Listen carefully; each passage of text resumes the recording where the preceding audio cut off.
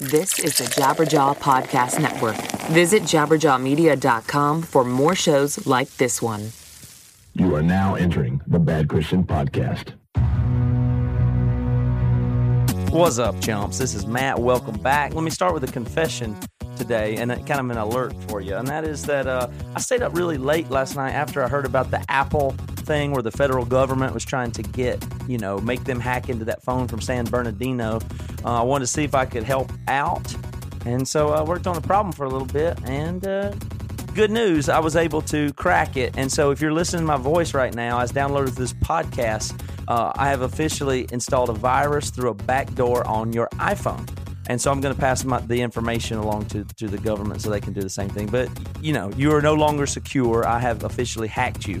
This podcast is also, by the way, I've been meaning to tell you, we've been doing subliminal brainwashing too. So your actual brain is hacked officially now if you've listened to more than 4 episodes of this podcast, and there's a back door into your consciousness that Joey has direct access to on a terminal in his basement. So yeah, that's good. Well, it's not good news for you, but it's good news for the federal government. And so yeah. All right. If you're in California and if you could help us out, we've got a couple of venues secured for these shows, but we need a little bit of help. I don't think we yet have confirmed an LA venue. So if somebody knows a place near Hollywood, coffee shop, shared workspace, event space, something we could use, borrow, a nice home in town there, or possibly rent for a good deal. If you do, send us an email at music@badchristian.com. And if we get it hooked up, we'll give you a couple tickets. And that show is going to be on March the 4th. Along with the other California shows, you can see the dates at emeryacoustic.com. They are almost sold out. And so you should get those tickets quickly. I'm very excited about that, by the way. So thank you for getting them. But if you hadn't got them, go to emeryacoustic.com. And don't forget, Devin Shelton's crowdfund is nearing the end here. Doing really good.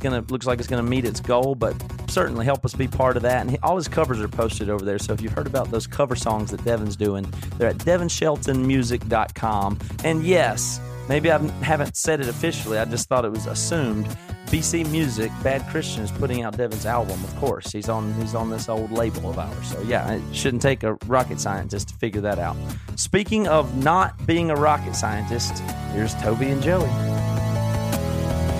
Microphone check 212.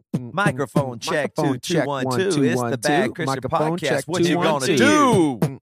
Microphone right. check 121. Bad Christian. Microphone check 212. Hell yeah. We up in this. This is going down for real. We going live. Motherfucking Holy Spirit up in this place. Hell yeah. Hey, I really have been thinking, have we started a revolution of people that will be cussing and also using Christianese? Motherfucker, I'm going to pour into your ass. Oh, shit. That's a motherfucking God thing. Oh, hell yeah. God showed up. Shit. We have caused so many to stumble. So much stumbling is going to happen. Oh, you depressed? Well, Satan is always up to some nasty-ass shit in your life.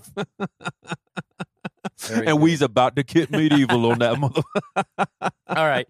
While I got Joey in a good mood, Toby, let me propose something to you. Joey, hang in there with me here. Joey, hang in. I got to make sure you're on board with it. But we ate lunch today at the Mexican restaurant. We got the nachos. Unpack this motherfucker. We got the nachos, and we ordered the nachos at the Mexican restaurant here in Charleston. And we say, and this makes people's heads blow, but Toby ordered nachos with no chips. Right. So we say, can we have that on a bed of lettuce? Right. So it'll be grilled chicken, white queso cheese, sour cream, guacamole, lettuce, and this awesome grilled chicken. Put that on a plate. And I was like, yeah, so, it'll be kind of like a salad. And she just looks at it, it's like we're crazy, and goes, yeah, okay, I guess, giggles. I'll go tell him. No and so chips? I, of course, said, yeah, me too. I'm going to have the same thing. And then, surprisingly, Joey says, make that 3. Yeah. So awesome. Congratulations, to you, Joey. I Joey. really respect you for your choice. I think that was a wise choice. Why? Well, because you were eating similar to the way Toby and I eat, which is without the grains or the sugars kind of thing. Well, I So just it's didn't want to right rock way. the boat either. Okay. Anyway, good. That's good. Now, here's what I'm saying. I think that you are often skeptical of the diet that Toby and I are on. It's the Really? I'm certain you are. There's tape of it on previous episodes where you Yes, seem to there's just data. make fun of, disrespect, not Right. take the kinds of things that we're saying about not eating sugar and That fat is good. and fat is good, stuff like that. Anyway, here's what I think. I do believe there's just a good amount of carb side effects and carb intolerance and sugars that are harmful to people. And I do believe that sugars affect brains and brain chemistry. I'm sure that they do. And I'm not going to go into science of it, but it's anybody could find how it affects dopamine levels, at least to some degree. And you have a dopamine out of whack system. You agree with that, right? Right. Okay. You are dope. So I don't believe, and don't say you have, I don't believe that you've ever really given a carb restricted, fat burning diet a real chance before. I could be wrong about that, but I don't believe you've ever done it or done it well or done it with enough support, I would say. So here's what I want to propose. I think you would naturally resist this, and I do believe that you are for sure a sugar addicted person. Don't take offense to that. Now, here's what I'm suggesting. So don't take offense to that. He's actually mad. Is he No, mad? I'm not mad. No, he's taking You're it. not. It looked like your face was actually mad when they called you a sugar addict. I'm just saying. I'd say that's probably a pretty good description of it. Not casting stones here or trying to make so you far, defensive. I'm not offended, and I don't Okay, disagree. good. All right, so here's what I'm going to do. To make this smooth for everybody, I do believe that your brain chemistry and mental illness impacts me in ways. Just don't take my Zoloft. It impacts me in ways that make me feel that are negative to me. So Toby and I would both identify as well as maybe your family and other people that your brain problems affect us all. Yes, right? They affect the world. So you got some brain problems, mister, that affect me. I understand. Hear me out.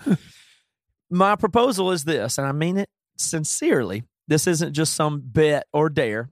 I would suggest that it really theoretically is at least possible that if you went on a good amount of time, I'm going to say 6 weeks of a carb restricted fat burning diet to change your metabolic switch to being primary burning fat, maybe nutritional ketosis, something like that.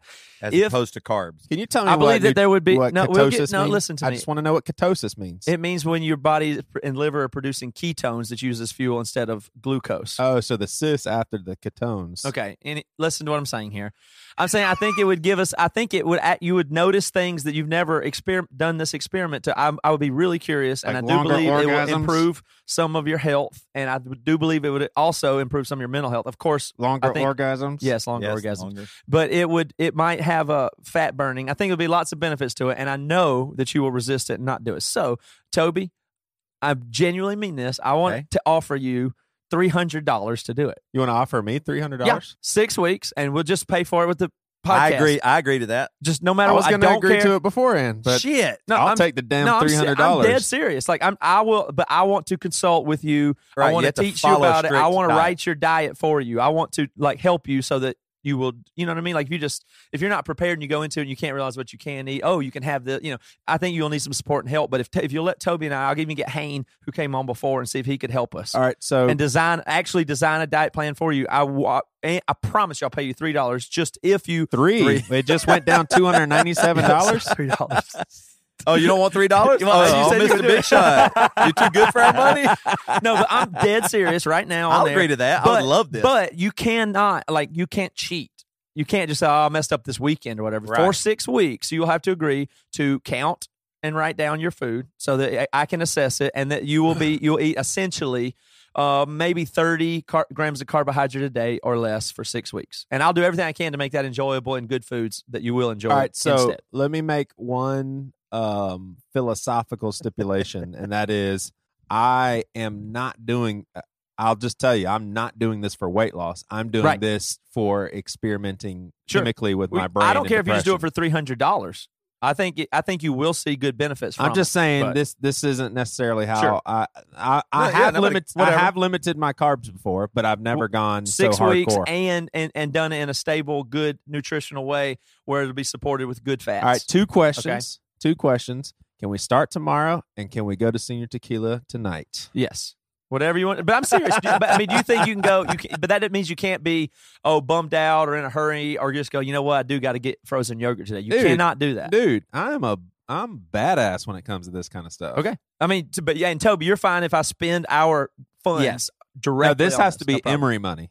This is I don't care what I don't. This care. has to come out of Dave and Josh's Then I had to ask pockets. Dave and Josh about it. But This is they'll be Emery's fully money. on board. Now here's the thing too. Okay, a stipulation. I mean, would Dave like- and Josh don't know this, but we use Emery money to float almost all of Bad Christian. Yeah. We've never used one BC cent for anything we bought. It's always Josh and Dave don't realize they're the biggest givers to the BC. I'm excited. I thought you would reject this. Yeah, I Would be did great. too. I'm very excited at how open you are to this idea of trying this. Now, one thing I would say, I want Could $100 you- right now for trying. I'll give you half up front for sure. If yeah, you complete half up front.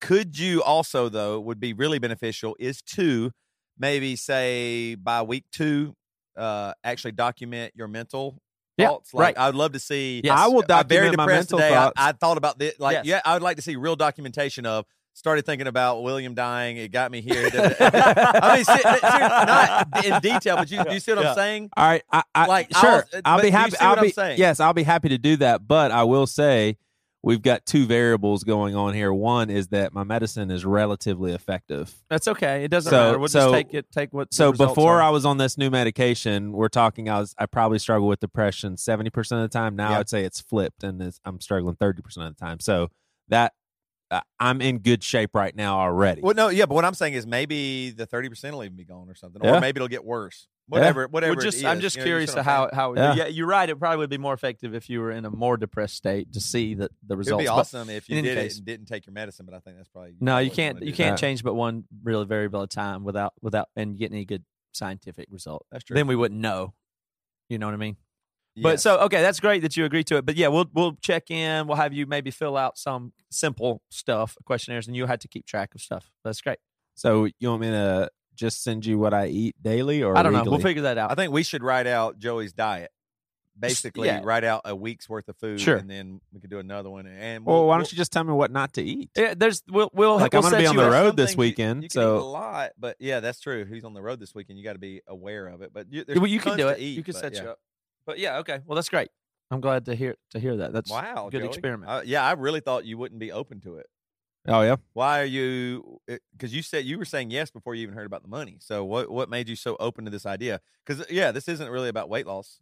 I Because think you will lose weight. And Oh, you feel definitely better. will lose weight. I guarantee you'll lose 10 or 15 pounds minimum. 6 weeks. Yeah, Joey's gonna lose. Shit, I don't know if you have 20 pounds to lose, but I think you could. You'll lose 20 15 pounds. No, for I sure. de- I've lost 20 in 6 weeks, but I've definitely done limited carbs before, so I'm down for it. And here, and just for discussion's sake, I've never been skeptical about the decrease in carbs being good. My hesitation has always been, and this is from ignorance, but just how can super saturated, fatty, greasy food be okay on well, a those are regular all basis? different terminology. But essentially, think of it this way: your proportionality of fat is really similar to a jar of peanut butter. So, if Gotcha. you in a jar of peanut butter, most of the calories are from fat. It's Gotcha. not saying you're necessarily drinking bacon grease or eating steak fat kind Right. of thing. But the chicken skin is high calories, but only in a small volume. You know, a spoonful of almond butter has a ton of fat, but it's still just a spoonful. Right. Versus a mountain of cabbage, which you'll also be eating. You'll be eating a mountain of cabbage with 3 tablespoons of olive oil and some vinegar on it. It'll be great. Okay.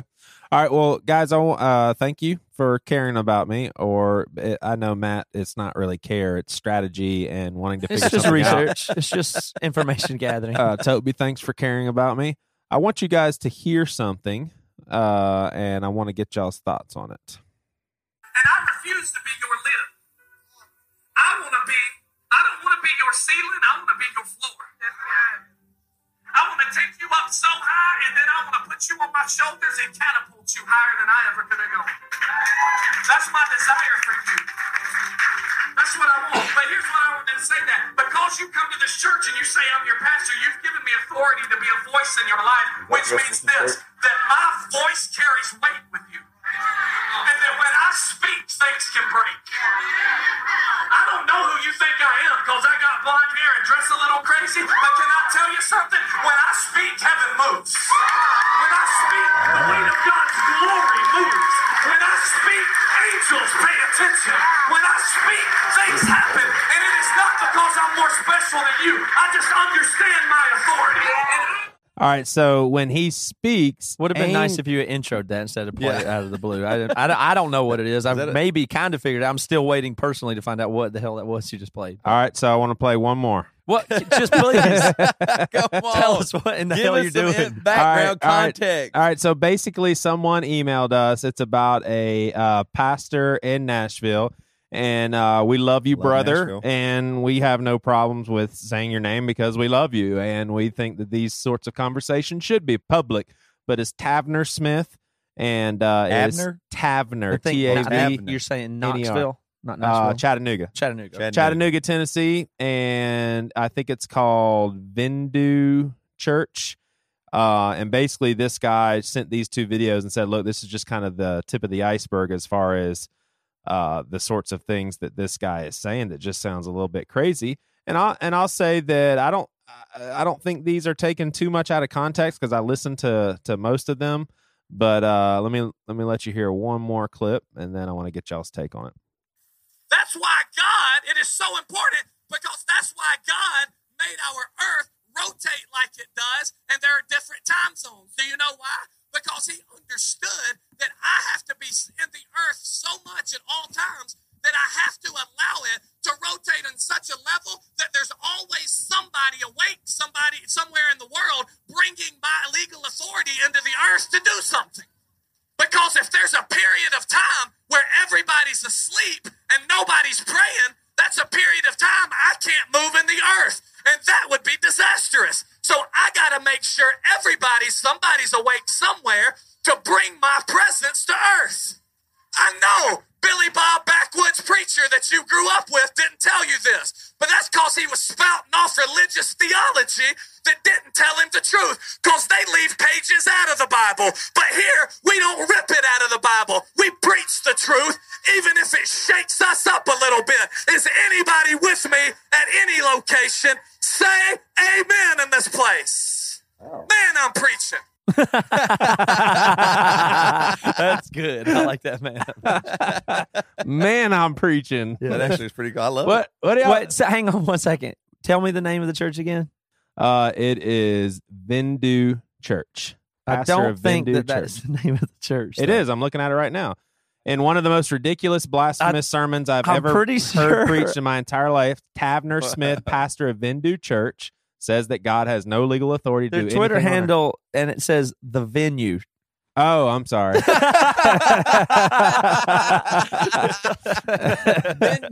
Well, I was like, is it a Hindu thing? Is it a Vishnu church? What is it? No, it's the venue is the name of the church. I actually may not have. I'm not gonna. I feel so bad for Vindu Church where people are picketing right now, just going hard after the pastor of Vindu Church. We're cracking. Man, I'm podcasting right now. I'm not going to circle back, but I may have not played it early enough. But he actually does say, he says that God does not have legal authority to do things on earth outside of us praying God into the situations, and that's why the earth tilts in certain positions, because there needs to be people awake that are able to pray at all times, because if there's a time when we're all sleeping, there's a time when God cannot work in the earth. His theology thing is that God can only work through people he doesn't have ability to without people like him. Yes. And stuff. And he would say, well, that's God's choice to do things that way. Uh-huh. I don't think he would say God's hands are tied around, his back. But I don't know. Like it's really crazy to me. Why did he need to tell all of those people, hey, you need to, if you are questioning like my position, if you're questioning my influence, if you're questioning what I'm all about, you need to know when I speak, angels pay attention. Yeah. When I speak, things happen and that sort of thing. And I just why would somebody in that position need to try to even validate it? So you guys have always been like y'all don't want to give people the benefit of the doubt and stuff, right? And so I would listen to this, and it definitely like a year and a half, 2 years ago, I'd be like, oh, there's no way he is really trying to do that. But now I guess I would lean in y'all's direction and be like, I mean, is he really approaching this from I want to have an improper influence over these people for selfish gain? Like, I mean, that's not. Or you would just say he's theologically flawed? Well, I think things like that get real blurry for the people in his position. I maintain that power and evil typically operate in a way that is kind of larger than the people that play into them. Right. Like power is more. Power is like kind of like this entity that will be filled up by whatever agents assume it. Yeah. And how much the more concentration of it, the worse it is. And the more consolidation of power one person can have, that they have more ability to, they're almost like a vehicle of the power in some way. So in a way that almost lets somebody off the hook. Like, I'm not saying this guy goes, you know what, I'm going to come up with an evil plan to gain power and get money, and I don't give a shit what happens. That is not what I think how these things get there. I think you go, oh, I did this. I got this response from this. And then you take some power, and then you observe some power, and then you push that further. And then, unfortunately, given the nature of the way people are, respond to that even more, and it bolsters itself. And these things kind of grow. Yeah. But But I guess I would say they grow quickly out of hand. Yeah, I guess I would say in his defense, Paul said similar type things. And so, but people is that would what say, you imagine Paul sounded like when he preached? No. But I think people would say, yeah, but Paul, he was writing infallible, inerrant word of God, breathed by the Holy Spirit.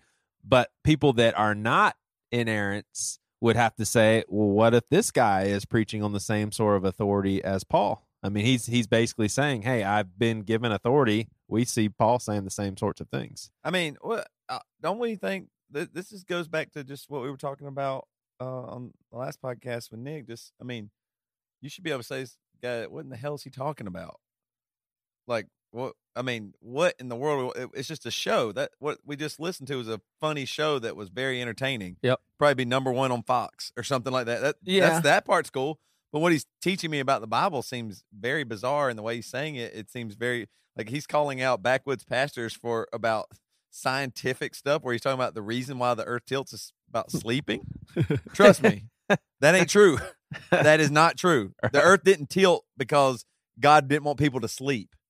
Right, and he knocked theology, but he's talking theology. Right. I mean, whether it's right or wrong. Regardless, okay, well, he's just telling people. Let me just throw this out there. What happened when Adam and Eve slept?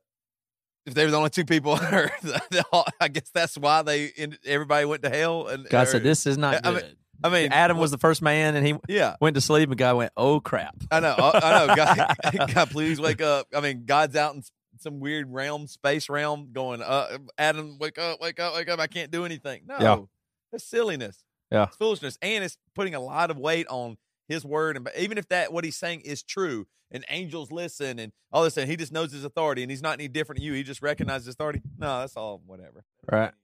All right. I hope angels don't listen to me.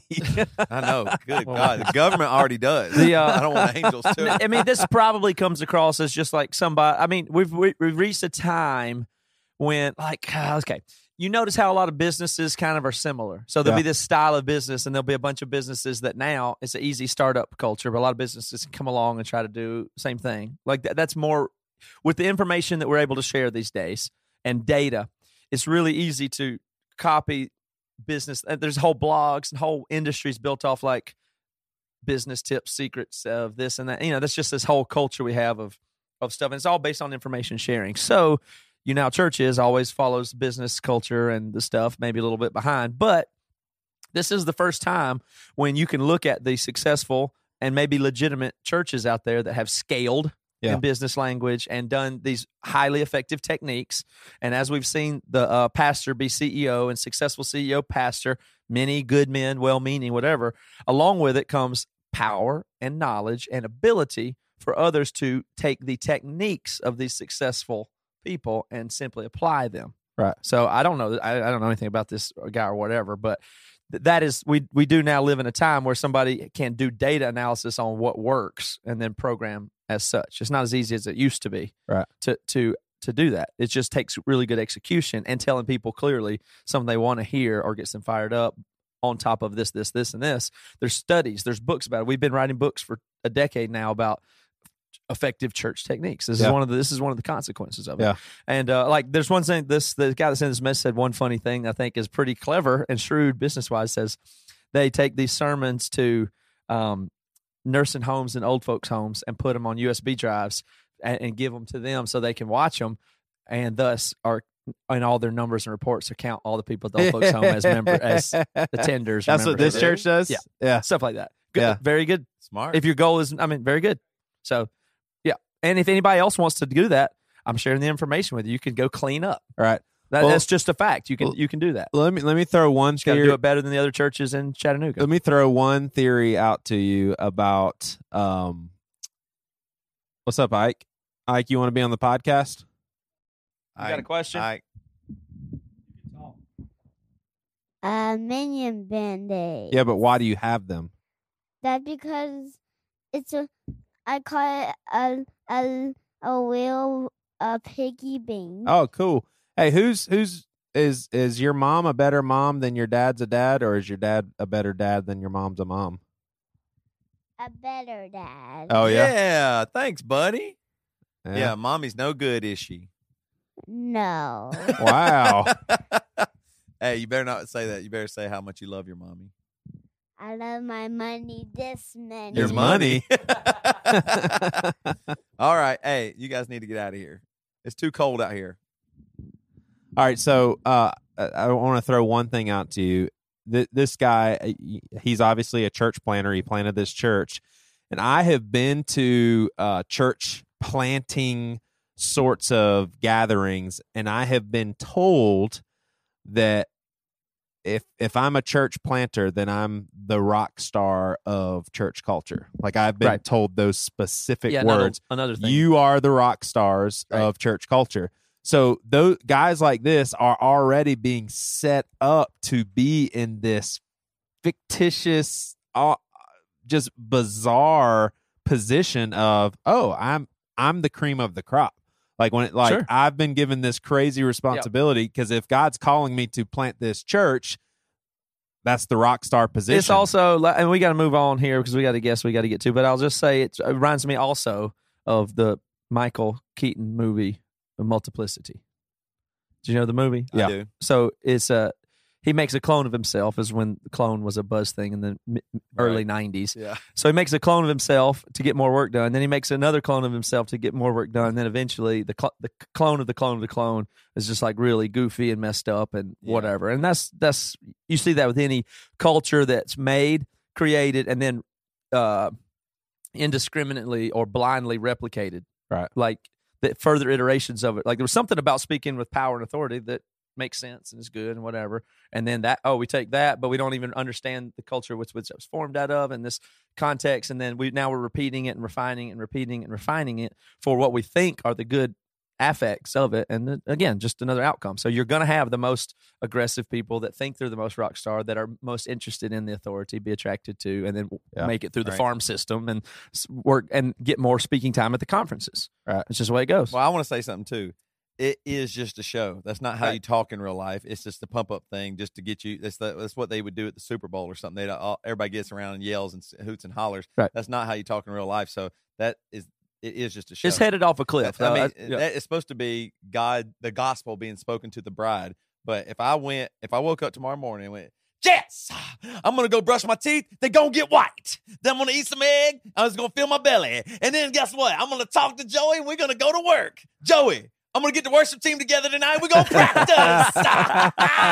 If I did that, you would everybody be really sounds a good fool. at it, man. But I would be crazy. Are you sure you're not interested in doing that? We could clean up. My pawpaw preached like that a lot. Let me do the biz dev for the church, and you do that. Just do that. So you want to be executive pastor? Oh yeah, I'll clean it up. I'll be. You're the show.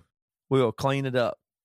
Joe, you can do counseling or something. All right, we're going to take a break here. We're going to have Mike Lewis, probably another jaded band dude with opinions about Christianity right when we get back.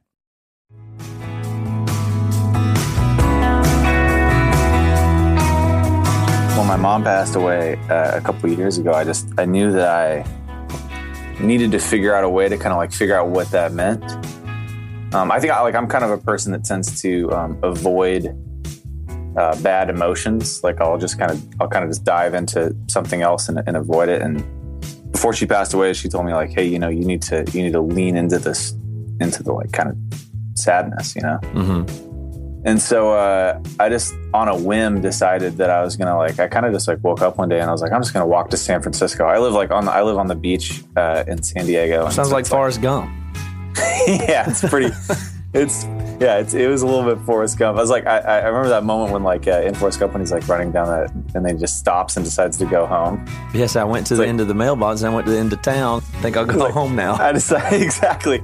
That was actually totally my experience with finishing the thing. I was I walked however long, it ended up being 600 miles or something. Wow. And I got to the Golden Gate Bridge in San Francisco, and I didn't really know what to do. I've been thinking about this moment for a month, and I got there, and I remember I looked around and I just needed to tell somebody. I needed to tell somebody what I just did.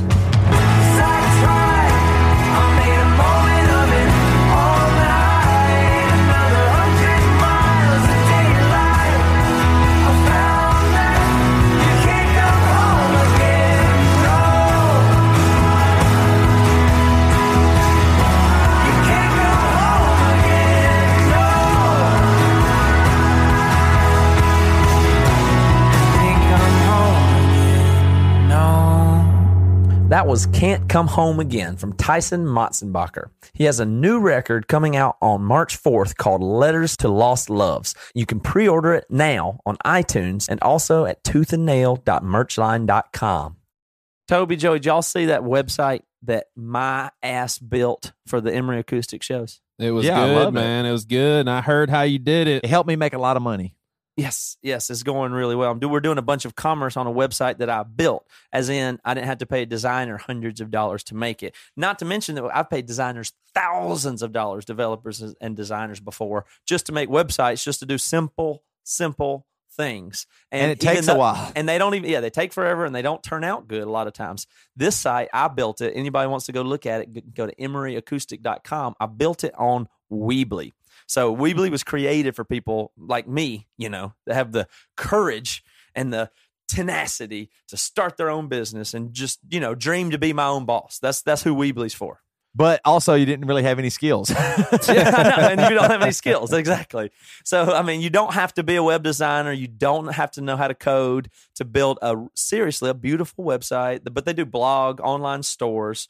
It's super. I'm very impressed with how easy it was and how good quality is. And everything I did over there was drag and drop. Yeah, and you were showing me too, there's so many different ways of designing stuff, and it looks super professional. It really is a pretty awesome thing for those of you. Very mobile friendly, and you can just customize everything. You truly can customize and update and change your site anytime you want on any device. Yeah, that's so really Weebly's cool. awesome. There's a lot of you out there, and you seriously are just I know I need a website, but it's just too hard. Well, not anymore.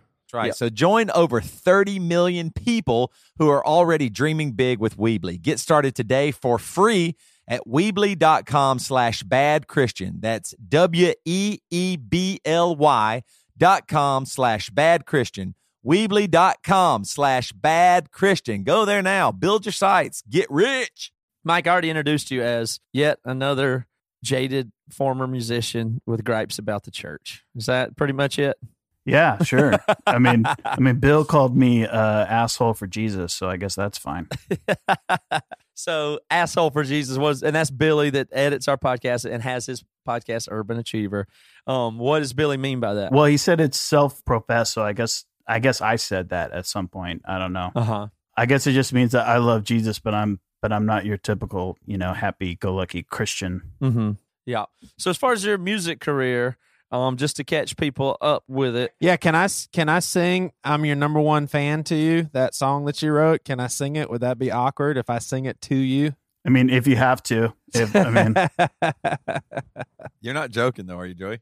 No, I'm getting ready. Right. Well, why don't you do the introduction and explain to people who Mike is and what his resume is? Will that make you happy? A pleasure. Take your time. Yeah. Mike, pleasure. sit back. Go back in time. Joey gets to go back in time. Yeah. So Tooth and Nail started back in 1993 with initial release of Wish for Eden. And later on down the road, I would say within 2 years, my guess would be within a year and a half, Sugarless came out.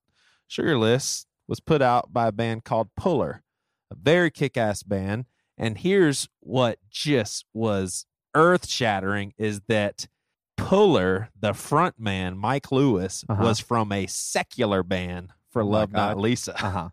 So it was just like, Who I'll note had a song on the Crow soundtrack that oh my gosh, and I knew for a long, had I knew that forever, yeah. but I didn't even think about it. And for Love Not Lisa, toured with all the cool bands, the big bands.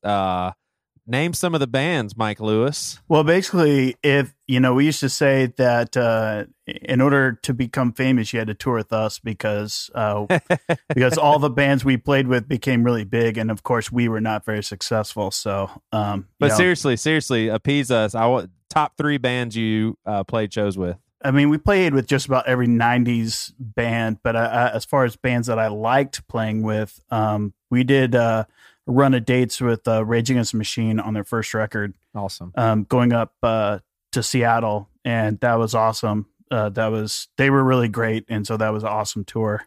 Who knew? Like seriously, maybe 4 months later, they just blew up. God.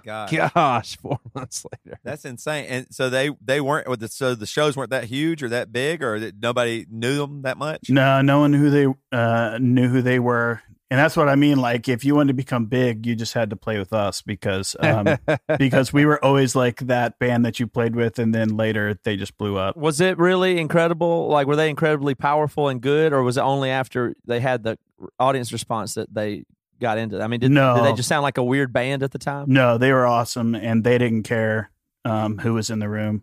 If there's 5 people or 5,000, they brought the rock. That's awesome. So did you guys think, like, especially since bands toured with you and then they went on to get way bigger, did you think, oh, okay, we're getting ready to hit then? Look, all these bands we're touring, I mean, obviously we're out with them, so we're next. Yeah, no, we thought that all the time. I mean,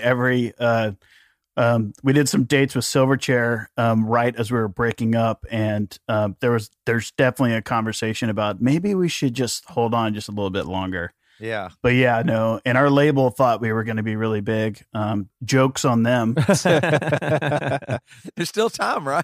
Yeah. Well, I'm sure a lot of people that have followed Emery has heard this story before, but in 1999, February to be exact, me and Toby's band, Joe 747, and Matt was in the band at that time, as well as Devin Shelton.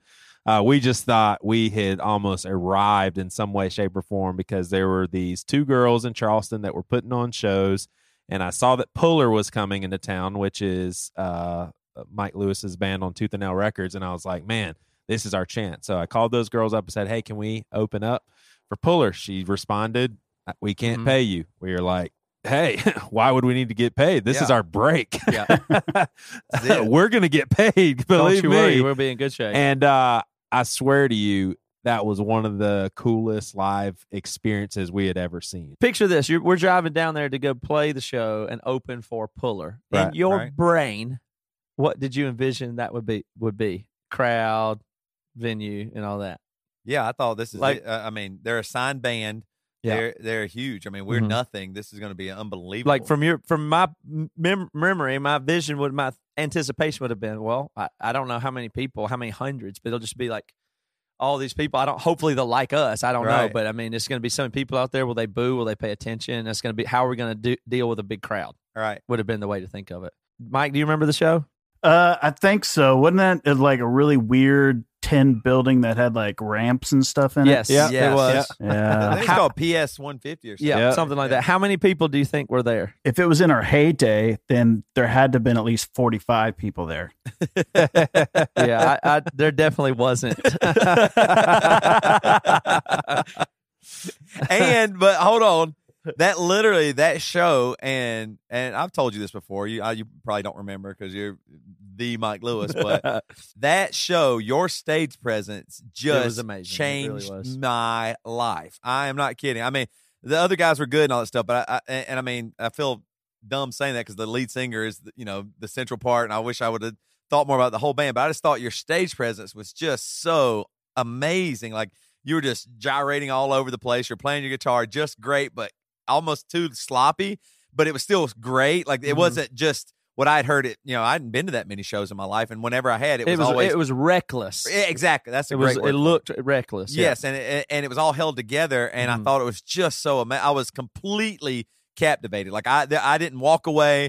I wasn't uninterested. I was so present in the moment. And from that, I was like, oh. And to a small crowd, made Right. it even crazier. And in that moment, I realized, hey, it doesn't matter. You put on a hell of a show, and that's a part of it. Like, that's the first time I really realized, wait a minute, it's not just playing your song. Like, these guys are putting on a show, and it's awesome. This is seriously amazing. Yeah. And that literally, from that point, changed me, because when we played, we didn't move. I was super nervous, know, just trying to play the notes as good as I possibly could, because I thought that's what mattered. And obviously playing well matters, but that reckless idea of just being like that on stage changed who I am as a musician and the a trajectory performer, of our for band sure. entirely. Yeah, I mean, I copied. You were playing without an E string, and you had it removed from the. You had the whole tuner and everything, saddle, everything. Yeah. I did the same thing. I was like, I don't play the E string either. I took my E string off and did all stuff like that. That was the phase. That's what it is. Your local band, you just copy what you see. You don't realize that you're literally just copying one other person. That's very obvious. Well, that's very nice of you guys to say thank you.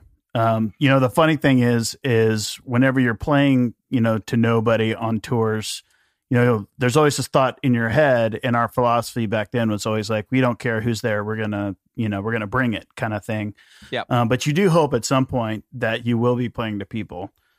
So, in full disclosure, towards the end, maybe we didn't bring it quite as much. Hey, you guys would all get a kick out of this. I remember so clearly in the parking lot, and I'm starstruck, like, these are the guys from Puller, and the drummer was out in the parking lot, and I was talking to him, and I'll never forget, he said something about somebody being a smartass or something, and my immediate thought was, I guess the drummer's not a Christian.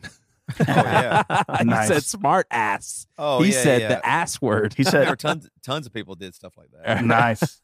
How did you? So for Love Not Lisa, I don't know if you thought of it as a secular band or just a band or whatever. And then to go, was the intent? Did you just like Tooth and Nail, or like starting Puller and doing Puller, and then signing with Tooth and Nail, which is a Christian label, if you will? At least most people associate that with it. What made you go that route instead of staying in the secular world, if you will? Well, I was a church kid, so I grew up on Christian rock and punk rock. But so by the time that For Love Not Lisa, we were looking for, on our second album, we were looking for a producer, and I had listened to that Wish for Eden album, stopped into some random Christian bookstore on the road, because I was always the guy that still kind of did that. Yeah. There was only one other guy in For Love Not Lisa that was a Christian. So most of the other guys just didn't understand when I was going into the weird, the weird, Christian bookstores. into Mardell's to go look at, hey, I wonder what's happening over in the Christian world. But I got that Wish for Eden record, and I thought I really loved the way it sounded. And so I was actually presenting that to the band as, hey, let's get this guy to do our second album. We actually ended up getting the guy who did the Quicksand Slip record, which I'm really glad that we did work with him, with Stephen Hagler. But yeah, that's kind of how I got turned on to Tooth and Nail. And I just sent Brandon a care package of stuff that we had done, and just said, hey, I knew the band was ending, and I was just looking for kind of the next step. And I thought, hey, I know what, I'm a Christian kid. I'm going to go to that market because it's going to be super supportive, and everything's, this is the missing element. Right. Is that true? It was probably a bigger disaster than the first plan. Really? Oh yeah. Yeah. Huge mistake. And it probably soured me a great deal, touring all these churches and, for sure. With Stavesacre and everybody. And we did have guys in the band that weren't Christians. So, I've said as many times as I possibly can that I owe them a massive apology for subjecting them to the nonsense of the Christian youth group kid. Yeah. Seriously. So you guys did Puller for how many years, and then you just what was it that made you go, I'm not going to just be in a touring band anymore? You were just gave up done the with dream. Well, yeah, I was. The band was kind of on its last leg, and we did the third record, and we were basically in the same spot we'd always been. And so I think no one was feeling it kind of thing. And we were on tour. And so we did Cornerstone that year, and we were going to end our tour in California. And we just kind of decided, hey, this last show is the last show. And I basically just kind of walked away from music, to be honest with you, right after that show. Packed up my guitar, put it away. I pulled it out of storage like 10 years later, and it still had, sweat, that smell from the club. Yeah. And, it was, all the strings are rusty and everything. So, I mean, I literally put up my guitar and walked away from music. What'd you do for a career right after that? Eventually, I know the next thing that you were doing was working at Zambui, and that would have been 2004 or 5. What was it between that? Well, I was doing lots of odd things, like working. I worked for a startup label, and just kind of wandered around trying to figure out what we were going to do. And I worked for an internet company back in the internet boom. And when that went out of business, I just kind of decided, hey, I'm not. And when they closed down the label, I talked Bruce Fitzhugh from Living Sacrifice to move his family to Nashville and come work for this label. And so when our paycheck started bouncing, that's when we started Zambui together. And I was just kind of like, I'm done with millionaires practicing, how to play in the music business. Well, so now you're still doing, music business. The thing that you do now is your company's called Go Big Win. Go Big Win does all the fulfillment for our stuff. So if you buy anything from Emory or Bad Christian or in the BC Club, anything that you receive in the mail from us comes directly out of Mike's warehouse and company. It's called Go Big Win. They do a bunch of good stuff, which thank you, by the way, for doing that. I'm glad we can work with you yet again. And also, you've gotten into podcasting, it seems. I have, yeah. Do you think it's like the new thing of indie, like it's like the new indie band pioneer thing to do? It's got something in common? Well, I was like, if those Emory guys can do it, and if Billy Power can do it, and if Mark Solomon can do it, any asshole can do it. So I'll start doing it too. Well, here's what I want to talk about. So your podcast is called Giving is Believing, and that's givingisbelieving.com. But we just had on recently, last week, 2 weeks ago, I don't know what it was, a lady named Jamie. What was Jamie's last name? Wright. Jamie Wright, and her blog and platform is called The Very Worst Missionary. And so what we discussed there was some of the stuff that's kind of messed up about missionary organizations and how sometimes it's not helpful, or totally it's about vanity, or it misses the point. And that she was in the missions field and everything, and you may not be familiar with it, but it was really interesting to hear her point of view about some of the negative stuff that you wouldn't think about missionaries and mission stuff or whatever. Now, also, you, like as I identified, and you identify as an asshole for Jesus. Ironically, you seem to be completely into and motivated by giving, missions, Haiti, and stuff like that. So I'm wondering where do you weigh in on that? What do you think about the missionary position? Yeah, what's your thought? Yeah. Well, it's the most typical, I guess. So, right. But it gets the job done, apparently. Yeah, I guess. But you're into, your whole podcast is about giving. You're very into that stuff, and yet you don't strike me as at all the typical missionary or person into missions. So help us out. Yeah. Well, a quick story. I got into mission work because my wife, when we moved to Nashville, she wanted to meet people. So she started volunteering for this little girl named Ellie, started Ellie's Run for Africa here. So she started working with them just to meet people. And they were taking a trip over to Kenya to see the school that they help support. And so I was basically not going to let my wife go to what my funny picture of what Africa was, of like, guys in Jeeps with machine guns, which is funny because Kenya is not really like that. But I was really against mission work, and I've always been, any time I've been in a church that started talking about Africa or Haiti or any kind of thing, I would make us leave and walk out. And I've always had that mindset of, we have enough problems here. We don't need to go to other countries and, do anything. Meanwhile, I was not doing jack shit So that's normally what people, that's normally the truth when people are saying, we have so many problems here. That also is IE for they're not doing anything.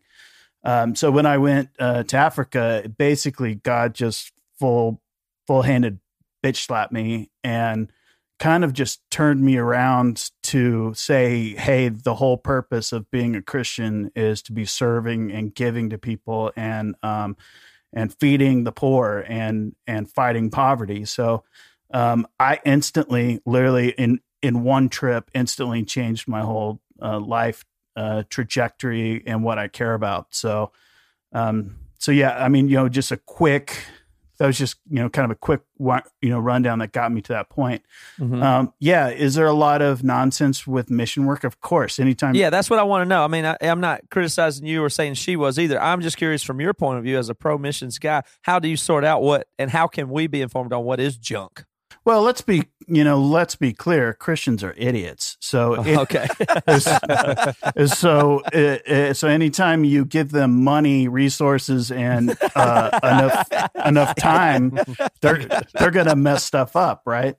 Yeah. So definitely. So yeah, I mean, I know that short-term missions gets a lot of negativity because it's about, hey, let's send some white kids over to a country of black people for 1 week to serve. But I think short-term missions is really important because people have to figure out how to step outside of, their comfort zone and just to realize that there's a whole world outside of the freedom that we live in America, because as you travel the world, you start to see that, the American life is not really reality to the rest of the world. Now, how would you feel though with the, I guess the opposing position of, but all that money that you're raising to send people over there, would you say, no, it's money well worth it for that broadening of perspective? Yeah, because I bug people about going with me. So expect an email from me personally after the show's over. But I bug. Send mine to Joey, please. Okay. Yeah. I think Mark Solomon already warned me. No, I bug. I bug everybody. I mean, part of it is that I've also kind of turned into kind of an advocate for it. But yeah, I've had lots of people say, hey, can I just give you the $2,000 or whatever that it's going to cost me to go on this trip, and that'll do more good. And I always say, my answer to that is no. It's once you smell it, so I can show you all of my pictures and I can say, hey, go to my website and look at my Facebook and my Instagram, and you can say, oh man, that is terrible level of poverty. But until you touch it and until you walk through it and until you smell it, you just don't have any concept of what that is. And like one thing that I felt when I was when I'm in those conditions, I feel like, what, this is where Jesus walks, is in this kind of place. I'm not necessarily sure that Jesus is walking down Main Street of Franklin, Tennessee. Like that's where he would spend his time. So I think going is super important because it does something to your soul and it kind of wakes you up. And I think for me, I was sleepwalking through life until this opened my eyes, and I got realigned to what's, is God's heart, and God's heart is for us to take care of the poor. So what is the goal of missions? Is it to make it more like America so it's better? Like when you say helping the poor stuff, like what is the goal? Like when you go to another country, what is your goal? Obviously, like maybe you do want them to know about Jesus, or you do want them to have fresh water and stuff. But I mean, is there like an actual end goal in mind when you go to these places? Well, every missionary will say that it's about spreading the gospel of Jesus, which, I agree. I'm a pretty bad Christian in that's, my goal is not spreading the word of Jesus. Mm-hmm. I do a really bad job with that part. My goal, that's not why I'm a Christian, is so I can spread the word of Jesus. I think it's hard to be talking to someone about, the love of Christ while they're starving to death, or, they don't have clean water. Yeah. So I think all of these different organizations, they all do different things. And there's emergency level. When I was going to Haiti during the earthquake, you say, hey, the most important thing right now is for us to feed people that are starving to death. But at some point, that emergency subsides, and you have to put in processes to let's get them an education. Let's start all these different programs that kind of pulls them out of poverty. Because the goal is not to make it like America. I mean, the goal is to give people a chance to an opportunity to be brought out of poverty. I say it's a war on poverty because I hate it. When I'm around it, I think this is, it's a horrible way for a 3-year-old little girl to grow up in conditions like that. And the thing is that we can do something about it, and it's on our watch. So I think that's the main goal. And then obviously the final goal is, the best way that I can show somebody about Jesus and about his love is to love people and to show grace and mercy. And I can only do that by being there and being around them and starting relationships. I can't do it from afar, just sending in, my donation. Interesting. Fascinating, in fact. Well, I guess to me it's scary because I just never want to leave America. And that's just me being honest. Like, I don't, like when I love the idea of you going there and doing good and all that stuff. Like, me going to another country seems scary. I don't want to do it. I have no interest in it. I don't want people to be in poverty.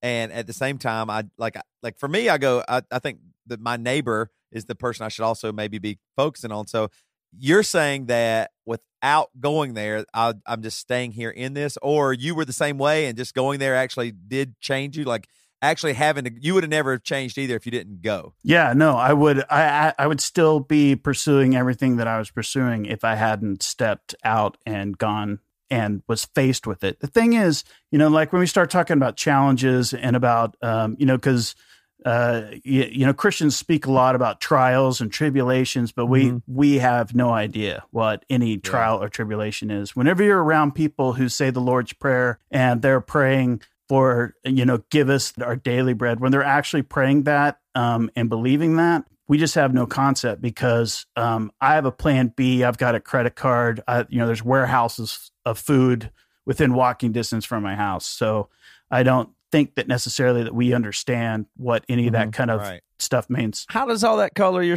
perspective on just American society in general? Because on one hand, I hear you say that it's about going and the money is not the main thing.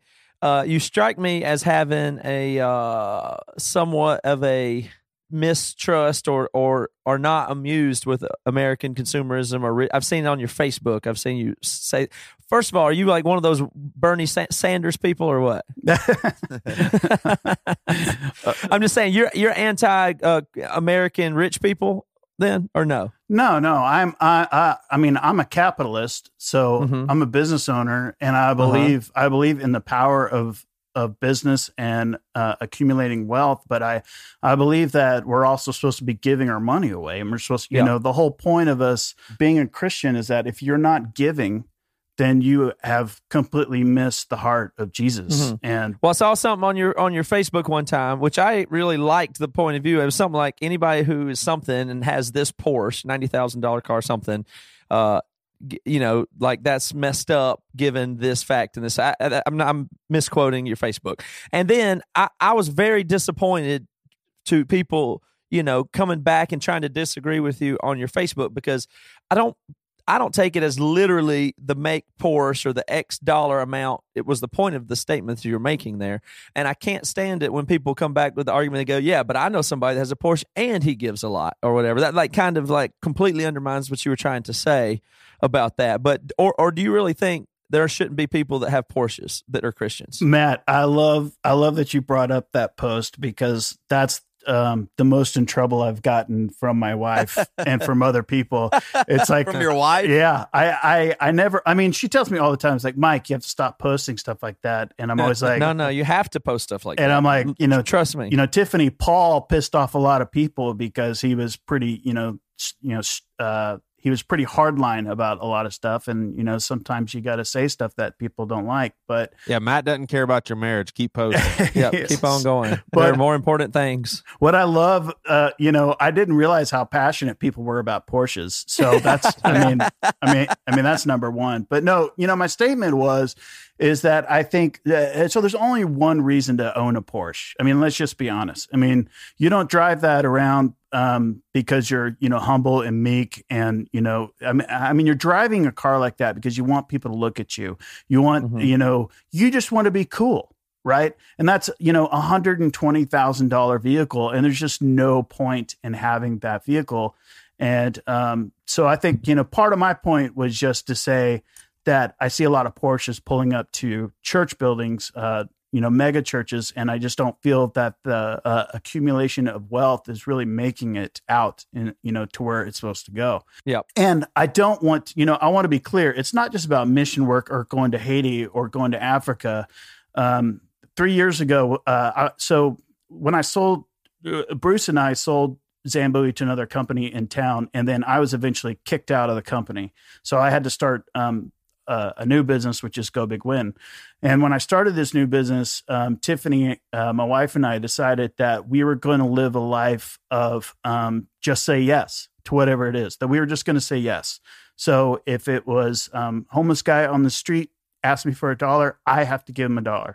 If the Girl Scouts come to my door, I have to buy cookies, that kind of thing. Yeah. And so that whole thing is, it's been real challenging to us, but it's also been really empowering in watching how God uses that and how God works through that. And I mean, we've been really blessed to not have to say no so far. And of course, someone's going to email me right now and say, "Hey, can I have $50,000?" And I'm going to say no. Right. Well, I'm not going to wait. Hey, man, can I have 50? That's good. That's good. I really, really disrespect the argument that says, "Yeah, but a lot of rich people are also generous." That's really not the point of a statement. Is kind of where I'm getting out of that. Like, I'm not saying that every rich person is not a generous person. But that's really beside the point of like you said, you don't have to judge any individual to look at a giant church with tons of nice cars and say exactly what you said. I don't think the wealth is getting where it's supposed to go in general. I'm not judging him, but I totally agree with that. Well, the point that you're making when you communicate that way, and for people to, in my opinion, troll and say, "Well, you can't say that," is just such an idiot thing to respond with, in my opinion. Well, and a lot of people who say, "Hey, I know this guy. He drives a Porsche. He gives a lot of money away to the church, or he gives a lot of money away," and kind of my thing about that is like, yes, but is that in proportionate to how much he makes? And it's still one person, though. Meanwhile, you're making a point to tons of people about generosity, and to say that there is a generous person. Okay, never mind. Disregard. Everybody carry on like you were. I shouldn't have opened my mouth. Is the only thing you can say to that? It just drives me crazy, personally. Well, also, and everybody's saying, "Hey, do you know how much money Mike made off a puller?" Kind of hypocrite is that? Exactly. I mean, yeah, it's easy. But you think there's an absolute? It's like over $100,000 a year is not acceptable in your view, or you know what I mean? Are there absolutes to it, in your opinion? Well, I can't speak to like here is the formula. I think it's more about a spirit of giving within you. Mm-hmm. I can't say, "Hey, show me some receipts, Matt, on show me in your budget how much that you're giving, and let me judge you on that." I think it's more about like, are you being used? Are you in a position for God to use you? Because if you're not giving, and if you're not serving, you're not in a position to be used by God. And so, is there any excuse for a pastor to make over $500,000 a year? Hell no. Okay. Hell no. And Toby, I don't want to start stepping stepping on your Toby makes a lot on your Sunday shoes, but I'm also not necessarily sure that staff members should be getting paid. And I have lots of people that I love and have relationships with that all have jobs in the church. And so I know what I'm saying is, my friend might tap me on my shoulder and say, "Hey, bro, keep your mouth shut." But, I don't know. Like, I don't know that the amount of money we are accumulating in mega churches, and having that trickle down to jobs, and, is all that actually being used for, to give and to serve, the world or people or whatever. And I'm not sure that it is. Hey, Mike, honestly, I'm with you. I feel the same way about people who do merch fulfillment. I just don't think they should get paid. Absolutely. Not a legitimate career. Yeah, Seriously, that hurts me. No, I agree with you. I wrestle with the fact, and I mean, Joey is the campus pastor of our church.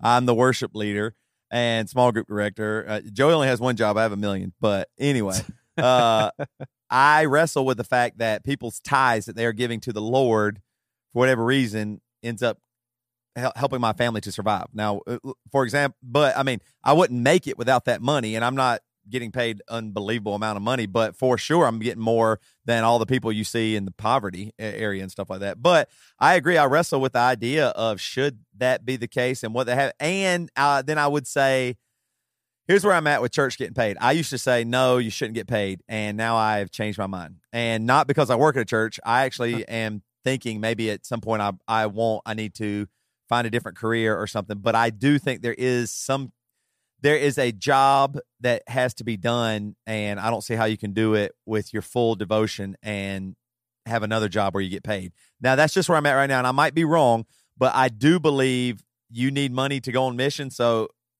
people are giving you money, you're raising support, you're doing stuff. I think that's similar to what a pastor what about is missionaries doing. raising support? Yeah, I mean, I think raising support is it's a little bit different than maybe this is, you're on payroll and you're getting a paycheck. That's people going out and kind of crowdfunding from several different, resources in order to go serve for a year somewhere.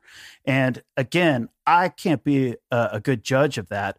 I guess more of like what I'm asking, and maybe I can ask it to you guys, is is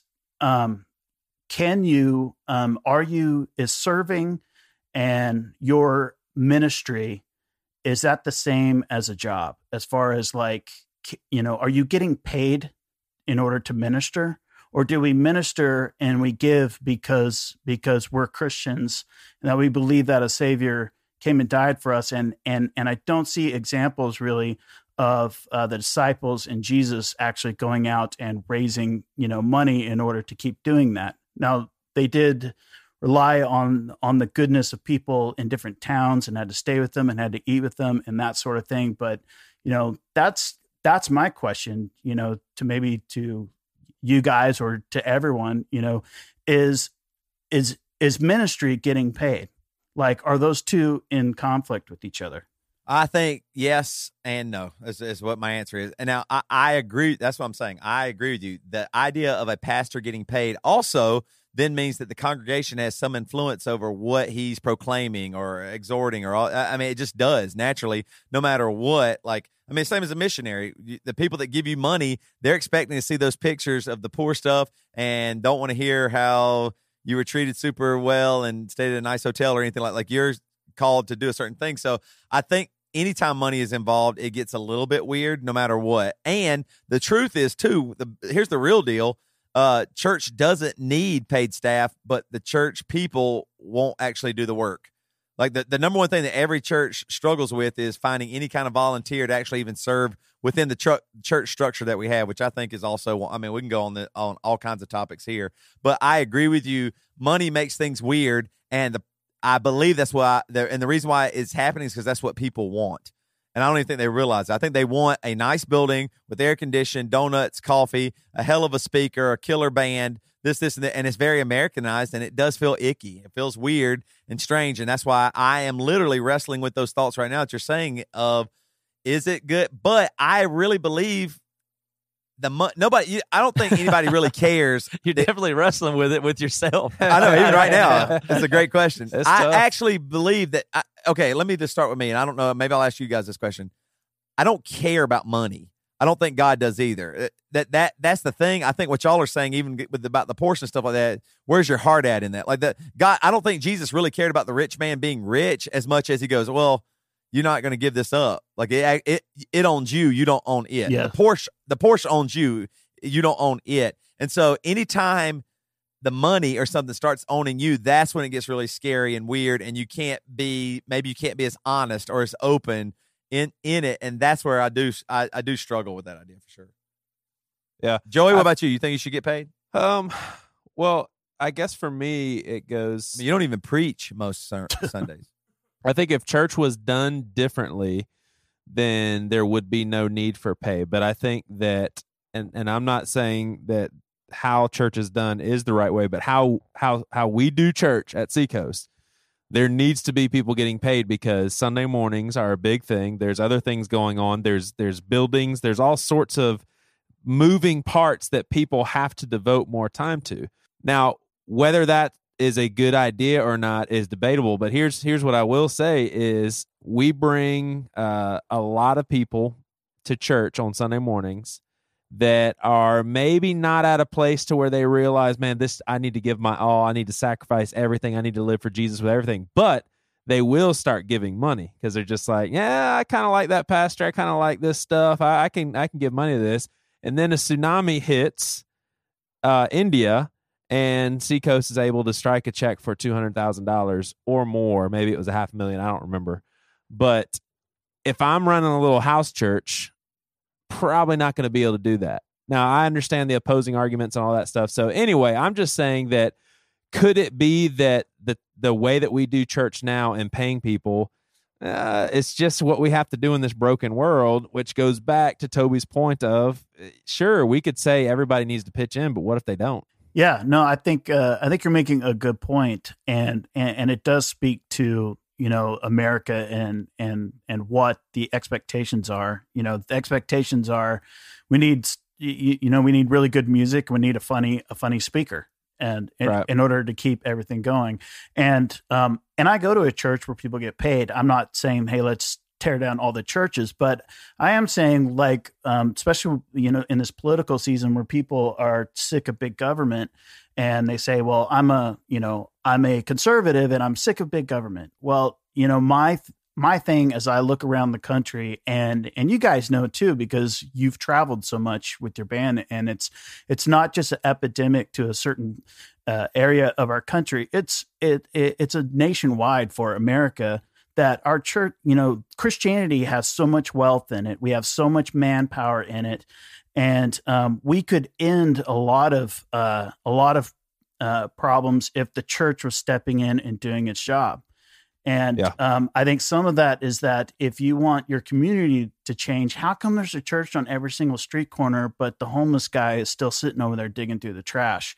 And that's an easy analogy for me to make, and that can unravel. But just in broad strokes, I just feel like so much energy that the church is spending on itself and on the body and entertaining the body. And then at some point we have to start doing what Jesus told us to do. And when he went through that whole, when he was, giving us a good talking to, saying, when I was in jail, you didn't come visit me. And when I was, hungry, you didn't feed me and you didn't clothe me, and so on and so forth.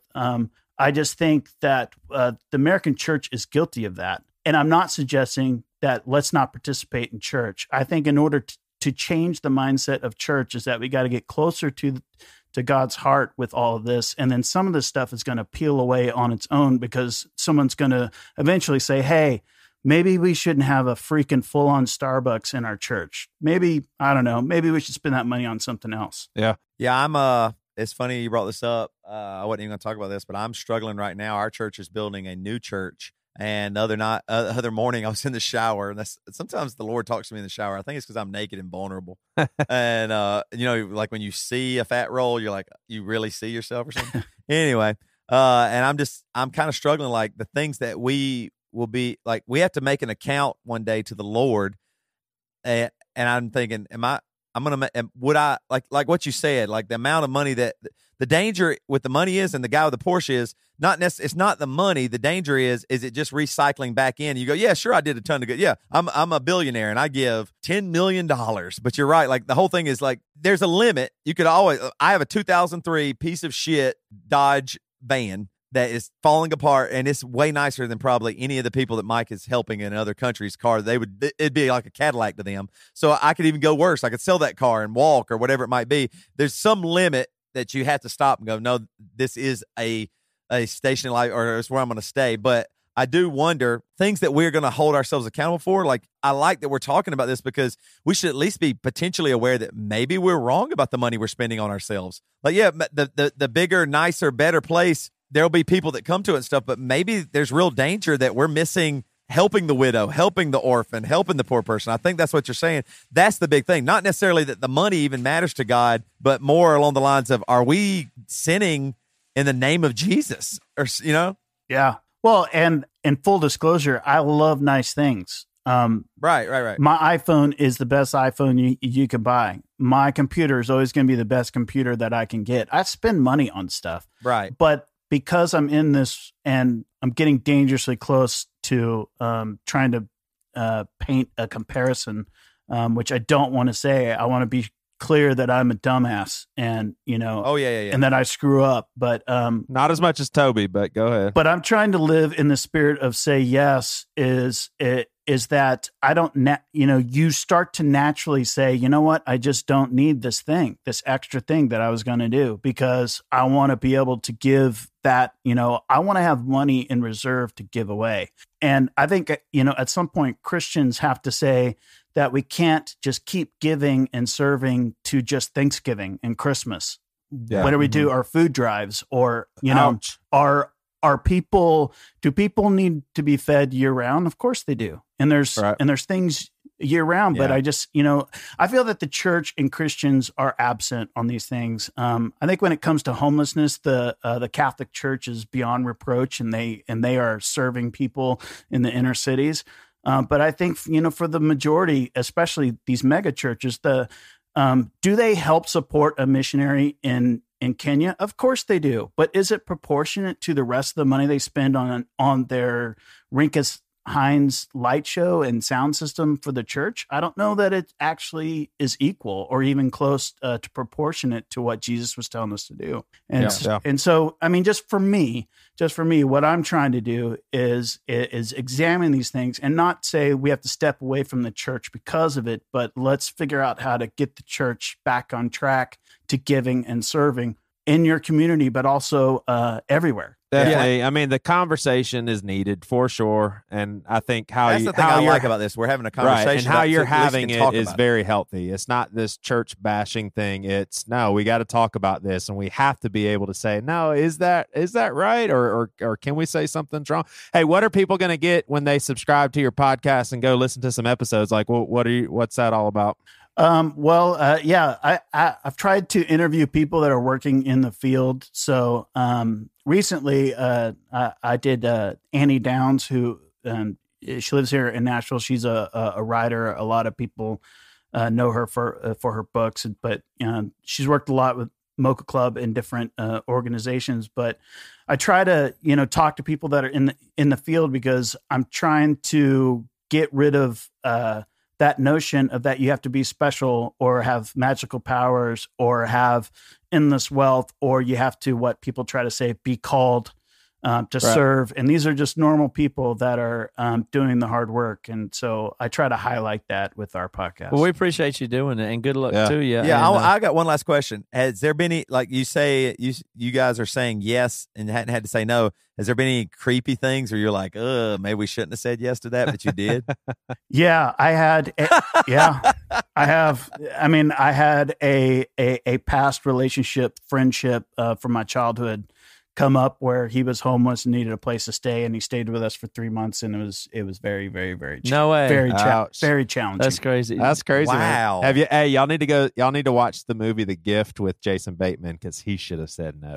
He said yeah. yes No, I was supposed to say Joey and Priscilla did the say yes to everything, and then the first thing they got was a invitation to join a swingers club. Yeah, it was so tough. It was tough. It was terrible. Made your marriage stronger.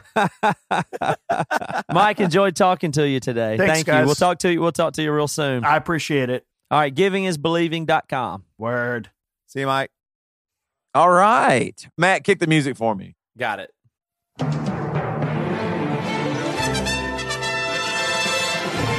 right. First news, maybe the only news. We're kind of running a little behind. Oh my gosh, the Lord! But we is might end up talking showing about this for a favor. while. The Lord. I is have no showing idea favor. what this means. I'm gonna need. I know pastor. I know the pastor to my left has no idea what this is. Gravitational waves detected for the first time. Whoa! Nice. You are not going to throw me under You that do bus. not know what a gravitation. You did not even know about this story. I know. Y'all told me about it, but let me ask you a question. 1 week ago, did you know what a gravitational wave was? Oh, Gosh, yeah. Oh, gosh, I've been no. studying You these. I've been waiting on the edge of my seat You've never for the revelation that came out last week. Technically, Toby, he did, because Science Mike did mention amazingly mentioned gravitational waves being predicted on Joey's show that he recorded 2 weeks ago, a week before they were actually discovered. Wow. It is pretty crazy. And I mean, it hadn't even come out yet, and But they no, had the Science mentioned Mike. it on Joey's show. But no, I didn't And understand then the what following Science video. Mike was talking You about. were just going, boring. Get back to the Giants.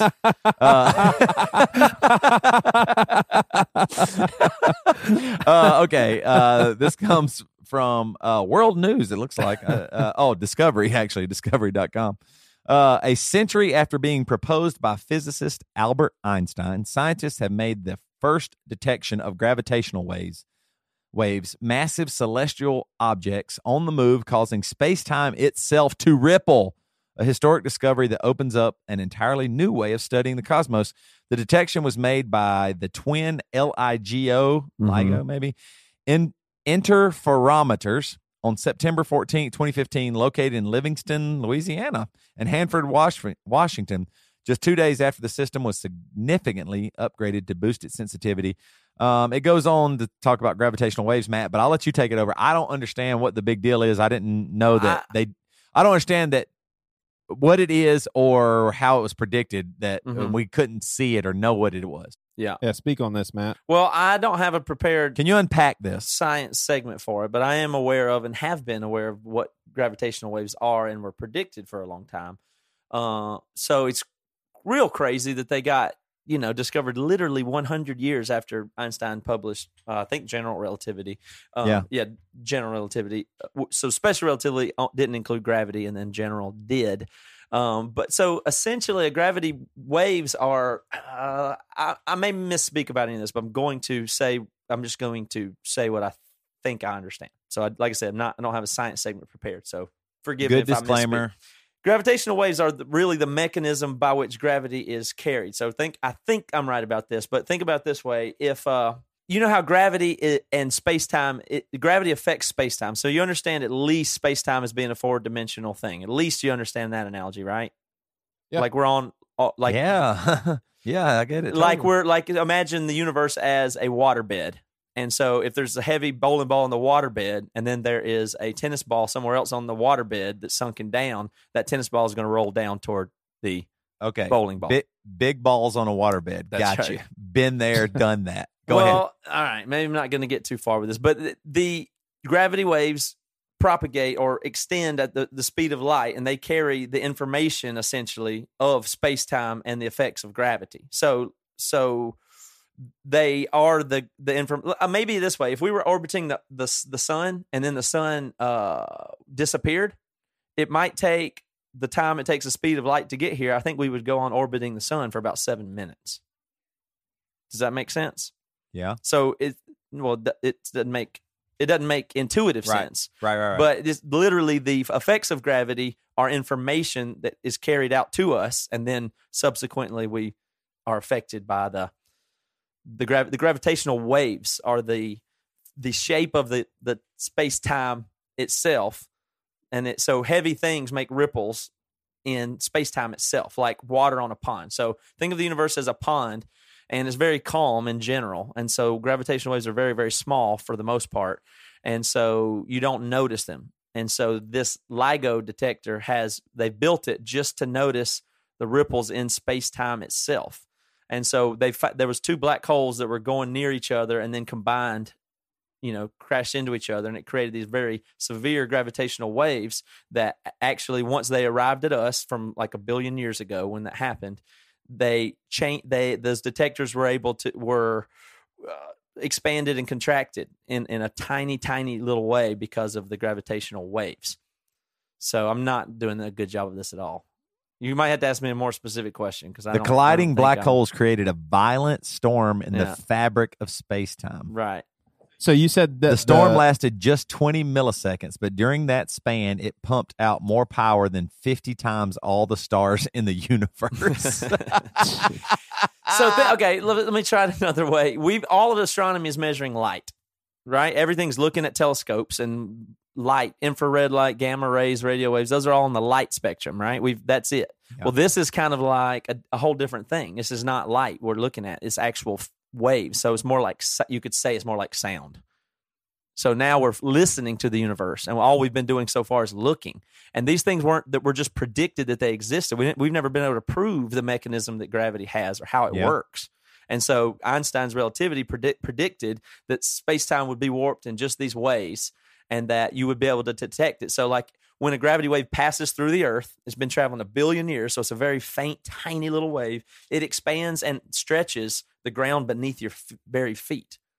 And so it detects a small change in one tube, and then the next tube over, the very same change happens a split second later, and then it happened across the country again in the second detector. So they were able to really measure space-time expansion and contraction predictably, and prove that the gravity waves really do exist, which is a function of relativity. It was predicted by that, and 100 years later, finally we built sensitive enough instruments to prove it true. So now we know something about gravity that we did not know. But most excitingly, now we have a whole nother way to look at the universe. So we only barely have been able to prove that they exist. So now we can improve technology to detect them more and more sensitively. And then it'll be just like we did with telescopes. Like the first telescope was like, any clue, I see. Like what does it actually mean? Like what technology? Will we get like better phones or something? Or like will we be able to teleport? What does it do? Anything like that? You know what I mean? Well, I don't. I mean, it's more. Think about it just from astronomy. It's like this is like the very first person put a telescope together and looked in the sky and go, "Holy shit, this works." I can look at light and see things that we couldn't see with our eyes. And so then from that was born all astronomy. And so this is the first time we've been able to do this, which is listen. So it's like we've found a whole new possible technology to look at the universe with. And this is just like, oh, those things exist. Now we can start trying to use them and study them. And crazy that Einstein predicted mathematically that they must exist. And it's taken us 100 years to prove that they do, and build sensitive enough equipment that we can start to do better and better and better with, and have a way to look at the universe. So it's unbelievable. Well, this is what gets me going in the morning, boy. I didn't do a good job explaining it, but that's it's great, man. I'm really excited about it. I'll say this, man, when I don't stop and think about it enough, but when I do hear people talk about like the distance between stuff in space, you think demons. Well, these waves that got here have been traveling 1 billion years from the collapse of a double black hole to get here, and they just got here, and we were able to detect them. It's insane. It is insane. That's really weird too, because I'm being serious. Like how fast stuff travels and how long it takes is unbelievable. Like seriously, Joey only has one black hole, and the smell from that thing can make it in my nose in under a second. So I'm not that impressed by two giant black holes smashing and it taking 1 billion years to get here. Joey's one black hole can meet me at my nostrils in less than a second. So Matt, the black holes that rammed each other. Yeah. So there's two black holes and they just started ramming each other, Matt. Right? Yes, we're just trying to follow here. Yeah. And this shit started flying everywhere. Then this shit flew out at the speed of light, and 1 billion years later, here we are with our shit detectors. That's correct. That's exactly right. So all these scientists Does that make sense? shit Einstein predicted that some black holes would pound each other and spling out some shit, and 1 billion years later we'd be able to detect it. Sure enough, he was right about that shit. Man, Einstein was smart. Yeah, there you go. Now awesome. you can understand it. But I mean, people that are halfway interested in this kind of stuff, it's insane, because when I was growing up, when I was a kid, they talked about black holes. Maybe it was a thing. And then they thought, oh, it is a thing. And then we're like, oh, okay, we're observing what we think is black holes. Now it's given as black holes. Now these like even just black holes existing hasn't been widely accepted until it's changed during my lifetime. And this whole all these implications of relativity, and now this just confirming more and more. And like now we can use this and move on. I mean, astronomy's changed a ton just in my lifetime since I've been paying attention. It's actually pretty exciting. Well, we realize obviously that the Nephilim are involved in the process that happened 1 billion years ago. I mean, the Nephilim have been in space ripping these holes open. Joey, what chance do you think a black hole is hell? Because Matt, doesn't a black hole annihilate you? Well, yes. It destroys everything. Oh yeah, annihilationism. There you go, Joey. I mean, actually, no. It would actually be the opposite, because if you go into a black hole, your body would be stretched out infinitely.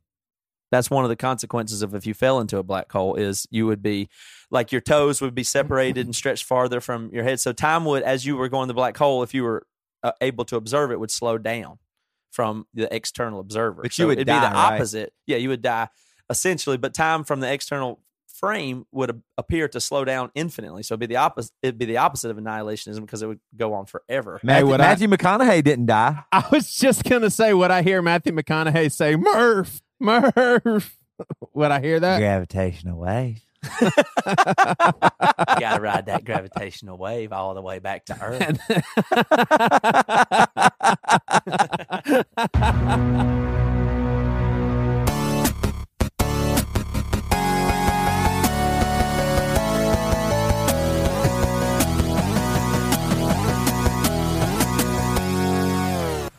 You've been listening to the Jabberjaw Podcast Network, jabberjawmedia.com. Shh.